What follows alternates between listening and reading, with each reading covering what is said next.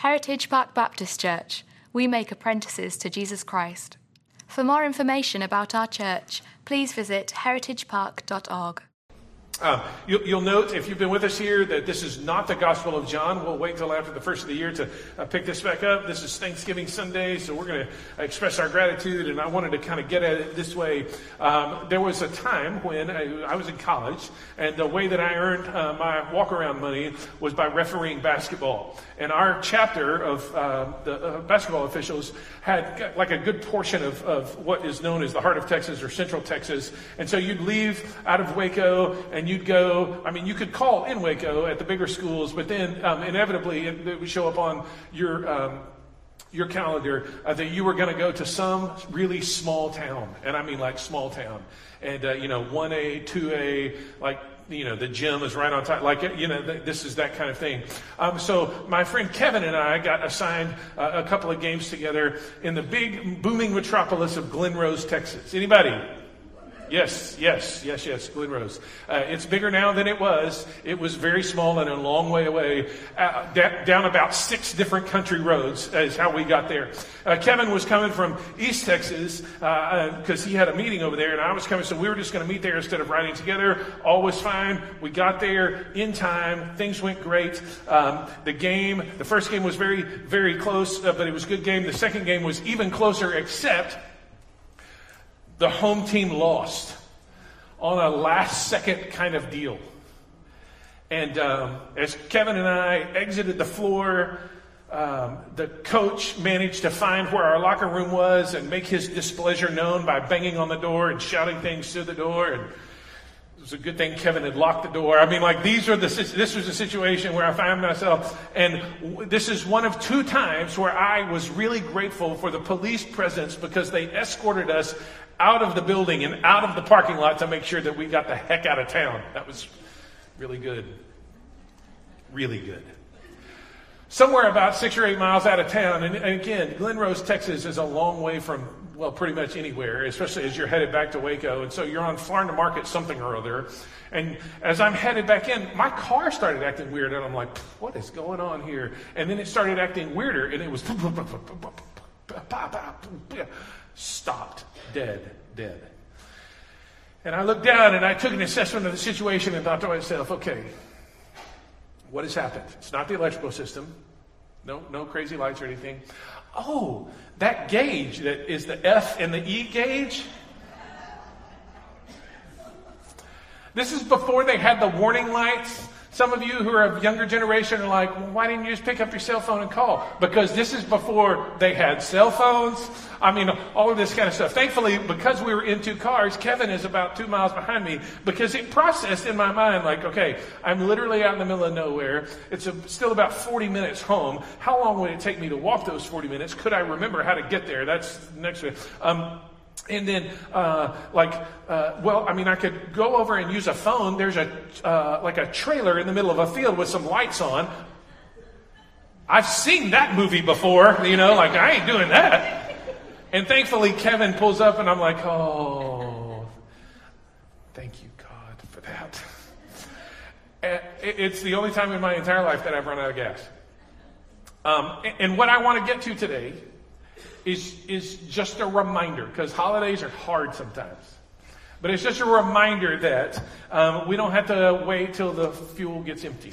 We can consistently fuel our lives, our souls, with something that will keep us going and certainly keep our gratitude going. And so today I want to talk about gratitude here from Deuteronomy 7. And here is kind of the entire point of the whole sermon. Here it is right here. The grace of God is the best. It's the best, y'all. It really is. It is the deepest.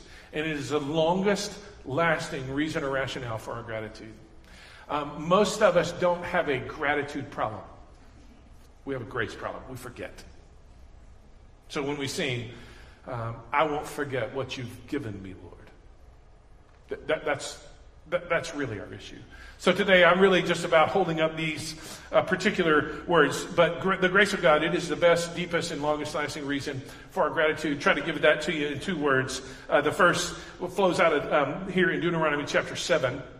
And we'll look at the word declaration. Deuteronomy, if you're not familiar, Deuteronomy it literally means the second law. The way that it sits, the people of Israel and Moses are on the edge of the promised land. They're getting ready to go in, and they're getting ready to establish the people of God in the land that God had promised them, and God was going to keep his promise to them. They're just on the edge of that. They survived getting out in Exodus.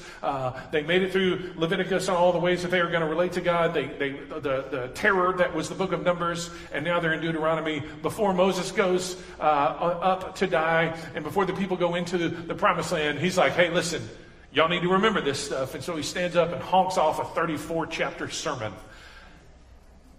Some of you are thinking, and I thought you preached long. Deuteronomy 7, verse 6, for you are a people holy to the Lord your God. The Lord your God has chosen you to be a people for his treasured possession out of all the peoples who are on the face of the earth. It was not because you were more in number than any of the other people that the Lord set his love on you and he chose you, for you were the fewest of all peoples. But it's because the Lord loves you, is keeping the oath that he swore to your fathers, that the Lord brought you out with a mighty hand, redeemed you from the house of slavery, from the hand of Pharaoh, king of Egypt. I want to just lock in on two words here. This will fuel our gratitude as we understand the grace of God. Okay, so here's number one, declaration. Declaration. He makes some things clear about who he has made us to be. Starting in verse 6, you are a people holy to the Lord. I don't know if you woke up and thought about that this morning, but that is a reality. Why? Because you are holy? No, because he has made you to be holy to him. It's because of Jesus that you and I are seen by God as holy. Paul picks this up in Ephesians 1, multiple other places in the New Testament. But you and I, because we have if you have put your faith in Jesus, and for those of us who have, we are holy to the Lord our God. That is a reality. What in the world does that mean? Well, it means we're set apart for him. We are set apart for God. Secondly, it means that we are pure in God's sight. Not because you're pure in and of yourself, but because Jesus has cleansed you and made you right with him. Thirdly, it means that in light of that, in light of your set apartness and in light of the purity that he has bestowed on you, there is a radiant beauty to your life. This is free, y'all, but that determines... It should be a clear determinant in how we treat one another. That has an ethical implication. There's a radiant beauty to the work, to us because of the work that Jesus has done. And lastly, there is something awe-inspiring. When the people of God live as holy to the Lord our God, there is something awe-inspiring about that. Excuse me. All of this, as I said, is in relationship to God. It's not just a matter of us waking up today and being holy. It's that God has made us holy. For you are a people holy to the Lord your God. Next sentence here in verse 6. The Lord your God has chosen you. He has chosen you. He looked down on us and said, I want you. You can hear that individually, and that's a really important thing because that does some things inside of us, and it works some things inside of us. Yeah, it is a reality. You individually are chosen, but also like we collectively are God's people, and we are chosen by God. What does that mean? Well, it means like God looks and says, I pick you. Some people hear that and they think of the playground. Did you have this experience on the playground? It's kickball time. You're in 4th grade, right? The two most athletic people, inevitably, are the team captains. And, they start choosing up sides, and all of a sudden you get down to, 2 or 3, 4 of you, something like that. Well, I'll take you. I guess I'll take you. You're with me. Oh, you're the last one. Some people, when they hear that, that's how they hear. But there's no reluctance in God. God doesn't look down and go, golly, I guess you. I guess. Well, since you're the only one standing there, okay.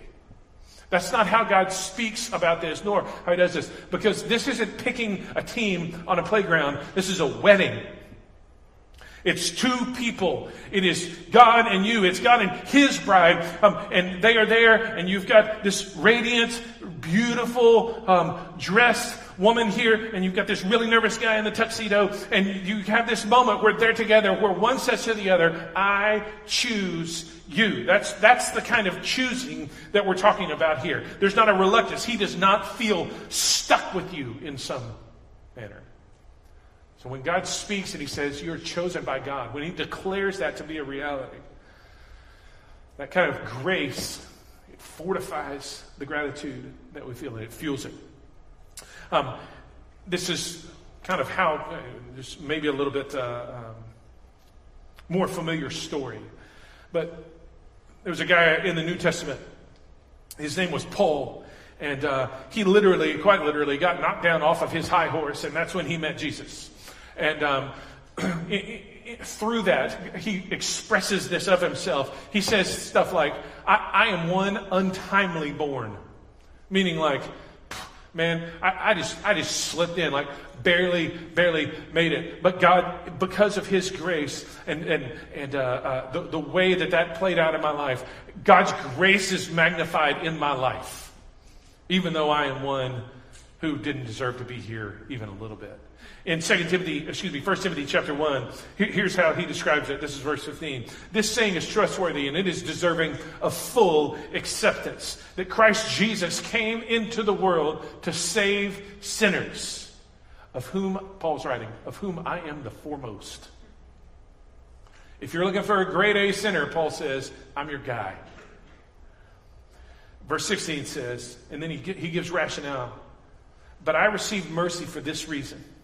That in me, as the foremost sinner, Jesus Christ might display his perfect patience as an example to those who were to believe in him for eternal life. Paul says, yes, I was chosen by God, but not because I was awesome, not because I was in any way like a great addition to his team. I was chosen by God to magnify his grace so that everybody who looked around went, well, I mean, I guess if he put up with Paul, he's going to deal with me okay. To magnify his incredible grace. We are chosen by God. Thirdly,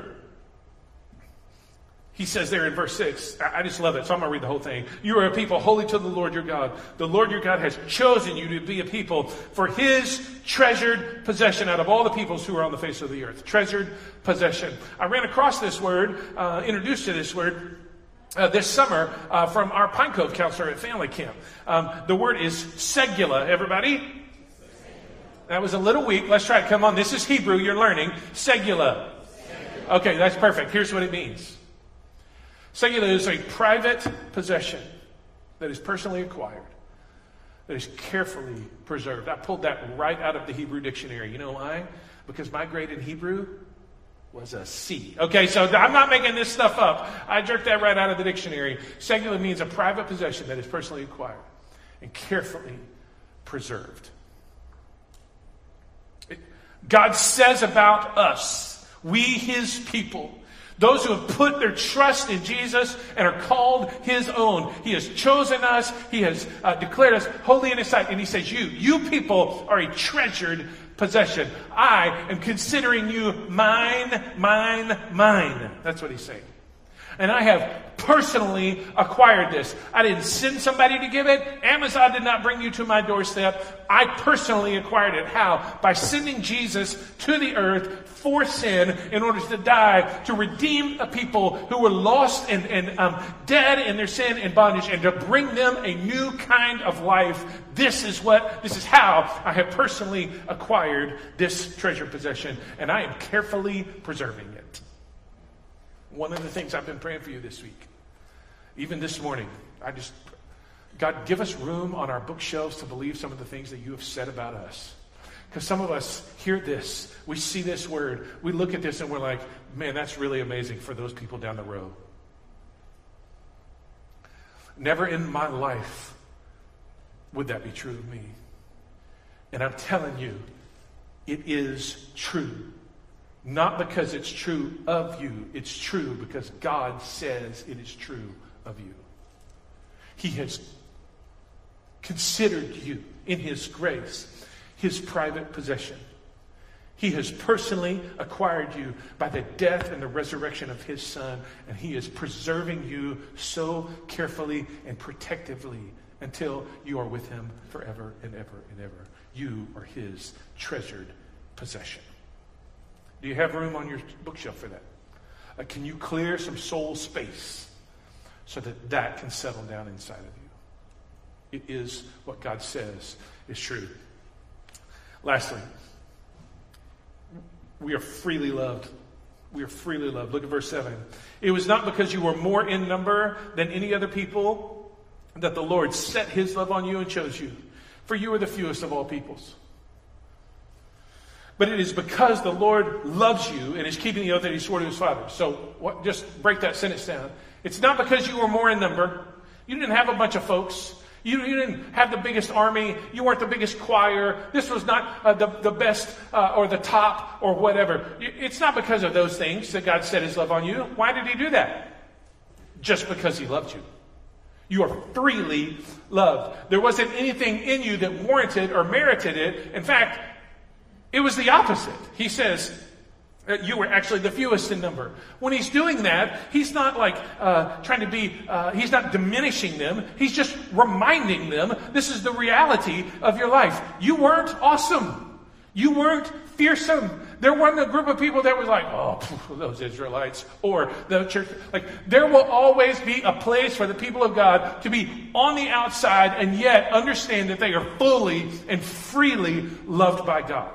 Pushed away by society, but fully and freely loved. Outside of the culture as it expresses itself, but fully and freely loved by God. This is how he's always done this. He takes little groups, less than groups, remnant-sized groups, not super impressive groups, and he does something amazing with them. That's true. Now, before we turn that into an ironclad law, because some people want to do that, and they say things like, well, that means the big group over there, God's not going to do anything there. That's not how this works. God can do whatever the heck he wants to, and we should always have hope that God will do exactly what he wants to in whatever group that we're trying to minister to or pray for or whatever, because God occasionally just does something huge in people. Thus, the story of Jonah, we've been talking about that with some of the students. The story of Jonah, right? Jonah goes to this monster city called Nineveh, and what does God do in chapter 3? He sparks a revival among this huge city. And if Jonah didn't believe that God was going to do that or have hope that God would do that, he should just jump back in the fish and just stay. Am I right? So, that's where we are. You're freely loved. Freely. The two words that he uses there, I just want to note. The Lord set his love on you. Two more Hebrew words. That's the word chasak. Here's what it means. That God is attached to you. He takes pleasure in you. He is adhering to, glued, if you will, to you. He's already, his love is already expressed and moving toward, bound, if you will, to the beloved. It is a love that will not let go. He has chosen to do this freely so. And then he says in verse 8, it is because the Lord loves you. A different word there, ahava, this inclination and desire to love. He just does it because that's what's in his heart. That is what is in his heart to do. Now, Friday night we get a text that says, hey, we've got a birthday party and your daughter is invited. It's tomorrow. Cool. Fun. Fantastic. Here are the details. So, Friday evening, Little Bit and I jump in the car and we got to go buy a birthday gift. We have two stops. Bath and Body Works is where she wanted to go to buy for her little friend. Perfectly fine, no problem. But we also had to go to Hobby Lobby because we were missing one thing to finish up the Christmas tree. By the way, our Christmas tree is up, and for all you haters, I just want you to know it's up, okay? You want to come fight me later? I'll be right down there. Stop. So we go to Hobby Lobby first. We're just making the loop here. We roll in, find exactly what we need. We got no problems at all is well. My wife had previously sent me a coupon, and she's like, hey, don't forget to use a coupon. So I roll up, and Irma is the nice lady who's checking us out. She's very nice. And I say, oh, Irma, I've got these couple of things here, and I've got a coupon. And she says, we don't do coupons. Everything's on sale. I get a yeah from the third row back there, as if you know Hobby Lobby is dangerous territory for me as it is. And I want you to know I had no idea. And I'm like, Irma, but you don't understand. My wife said to use the coupon. And as much as we are in this relationship right now, I got to go home. You, please scan. I'm zooming in. Please, here's the barcode. Please scan. She goes, we don't do coupons. Everything's already on sale. And I'm like, Irma, it says 20% off. I need the 20% off. Not because it's a lot of money. I just need to tell my wife that I use a coupon. She goes, you don't understand. Everything's already on sale. She looks at it. She goes, hey, is that from Michael's? Are you even at the right store?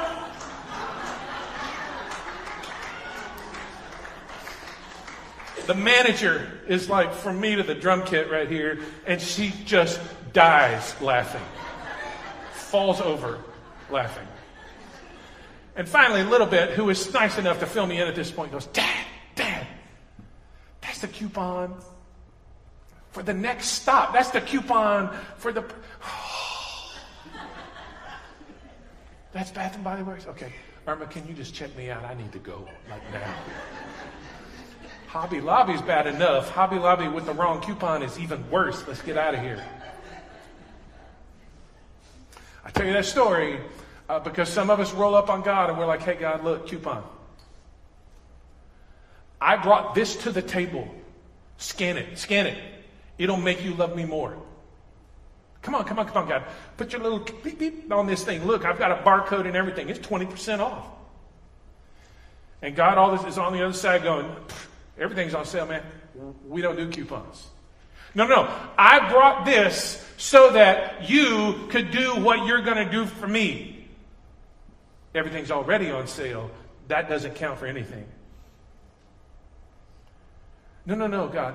I'm giving you a reason to do this. And God says, Jesus is the reason that I'm doing this. You do not have to show up at the cash register pretending that you've got something to bring to the table. Jesus has paid. It is done. It is finished. It is over. His love is real and it is freely bestowed on you. Why? Because he just had the inclination to do so. He has attached himself, adhered himself to you, and he will not let go because that is his desire. It's not because you brought something to the table. It's just who he is and what he has done for you. In your worst possible moment, you are just as loved as in your best possible moment. When you're at the top of the mountain and it's blue skies and everything is amazing and incredible and it's 65 degrees and you can see for miles, in that moment right there where you're singing the praises of God, God does not love you any more or any less than when you are in your darkest moment. And the valley is so deep that you're not sure if you're going to actually make it through. And when you're down there, in that moment right there, you are no less loved than when you are on the mountaintop and all is well. God has chosen and called you his treasured possession and freely, church family, freely set his love on you. No coupon needed. Amen. Declaration. Just, if you think like that, if you talk like that, people won't do what God wants them to do. Church family, what I'm saying is, the Bible talks like that, and that's the only way that people are genuinely transformed so that they will do the thing that God wants them to do. It is the power of that love that sets people free to do the things that God wants them to do. I just note here, quickly, in verse 8, it is because the Lord loves you, he is keeping his oath that he swore to your fathers, meaning what? We are a part of a larger story. It's not as if I'm just so awesome and so this is why God picked me. We are a part of a larger story. There are people who have come before me that experienced God's faithfulness and his promises, and there will be people who come after me, and I am in this particular chapter, in this particular day, in this particular moment, and that is both humbling because it sets me in something way bigger than just myself. I do not get the privilege of saying, oh, look at me, I'm kind of a big deal. feel. It is humbling in that way, but it is also incredibly solidifying, because if God was keeping his promises to the people that he made to those promises to a long, long time ago, if he was faithful yesterday,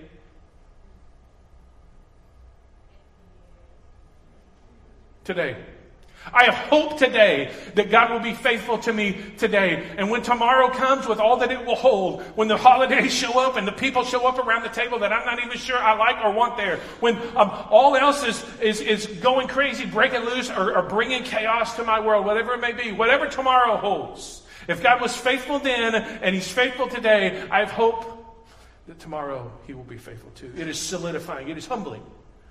This is not all about me. It's about him. And it is solidifying. Because it's about him, I can trust that yesterday and today and the same, he will be exactly who he always has been. Declaration. Second, deliverance. Look at the end of verse 8.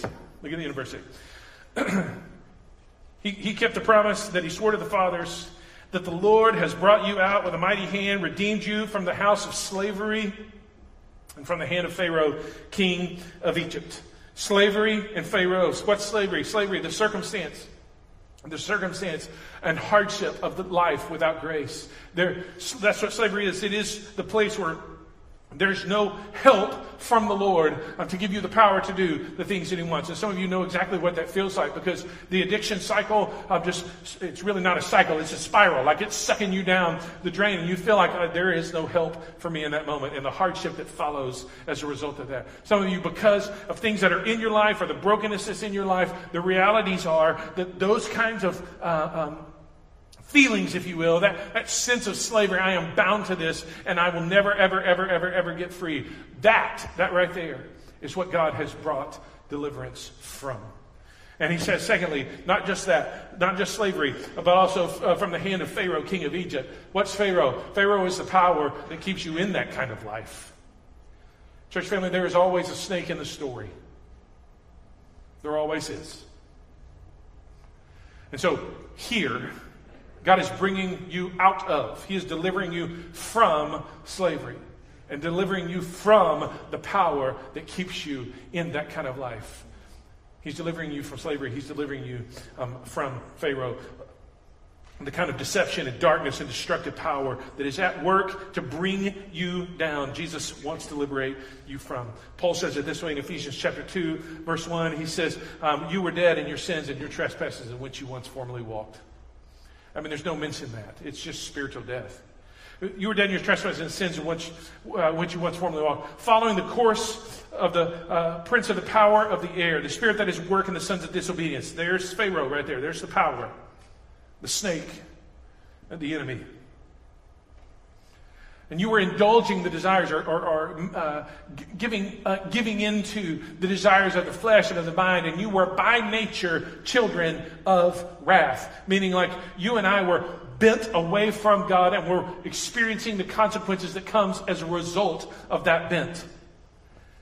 And then the two most glorious words in that entire book, and maybe in the New Testament, but God. He looked at us and he's like, oh yeah, watch this. But God. But God, who is rich, incredibly rich in his mercy, and because of the great love which he has for us, he raised us with him, gave us new life. He made us alive together with him, raised us with him, seated us with him in the heavenly realms. It is by grace, folks, that we are saved. It's deliverance. It's deliverance. And some of you think to yourselves, I don't know, man. I don't know. I don't know that I've got this in me, or I think this may be too big of a thing. But the reality is that these kinds of things fuel our faith and fight our fears. Look down, if you will, in verse 17 now. Deuteronomy 7, verse 17. If you say in your heart, these nations are greater than I, how can I dispossess them? Some of us know exactly what that question feels like. You may not say it that way, but it's something like this. God, I think I'm in over my head. This is too big an enemy. The mountain is too tall. The force is too great. The numbers are against me. It's too big. What am I going to do? If you say in your heart, the nations are greater than I, how can I dispossess them? Look at how he describes this deliverance. Verse 18. You shall not be afraid of them, but you shall remember what the Lord your God did to Pharaoh and to all of Egypt. Number one, remember. Remember what God did to Pharaoh. Don't ever forget that. Remember how God brought deliverance. Verse 19. The great trials that your eyes saw, the signs, the wonders, the mighty hand, the outstretched arm. And then he goes, by which the Lord your God brought you out. So will the Lord your God do to all the peoples of whom you are afraid. God, I'm afraid. I think I'm going to get conquered by this. Just remember what I did to Pharaoh and know that I will do that again. He brings deliverance. God will do it again. Verse 20. Moreover, the Lord your God will send hornets. Hornets? Yes, hornets among them, until those who are left and hide themselves from you are destroyed. The kind of deliverance that God will bring full destruction to the enemies of our lives. And so just think to yourself, there is one day when all the enemies, all the things that are against me and face me and want to bring destruction into my life, they, by the grace of God, will be ultimately destroyed. Hornets are destructive. Anybody bumped into a hornet lately? Nobody thinks, hey, I'm going to bring along my pet hornet. You get a mess of those things. It's danger. He's going to use those kinds of things to drive all of that. He is bringing destruction. His deliverance will bring their destruction. And then if you are an underliner in your Bible, 17:21 is something worth, chapter 7, verse 21 is something worth underlining.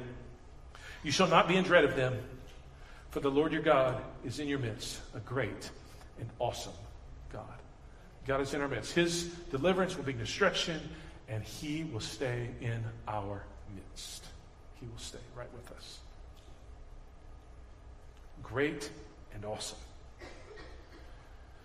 God's deliverance makes His declaration a reality. Because He has done what He has done, the declaration is real. But His declaration gives purpose to His deliverance. He didn't just set you free and then say, okay, kids, good luck, hang in there. He didn't just bring you to the edge of the promised land and be like, you know what, I'm sure you'll figure it out from here. His deliverance, His declaration brings this kind of purpose to His deliverance. This is what He's done. And in Jesus, I need you to know this is exactly what He has done for us. We're not just talking about it in Deuteronomy. It's the story of the Bible. God has come and He has brought the kind of redeeming power to bear on our lives to set us free from sin and death. He has conquered sin by Jesus dying on a cross on a Friday. And He has conquered the corroding power of sin, that is death, by raising Him from the dead. Listen, there's no better story than that right there. And the deliverance that He wants to bring makes the declaration a reality. You really are a chosen people, holy to the Lord, treasured and freely loved because of who He is. There's no enemy too big. Jesus has done it. Let me pray for us.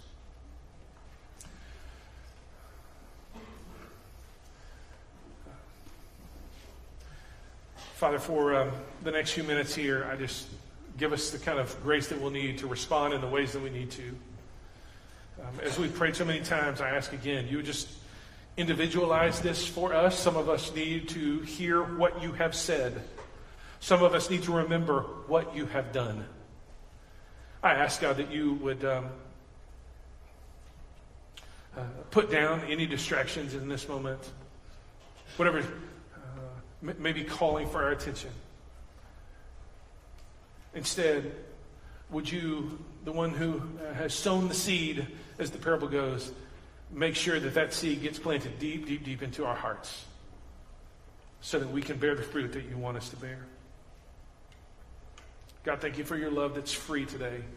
Thank you for your faithfulness that puts us in a story that allows us to count on you.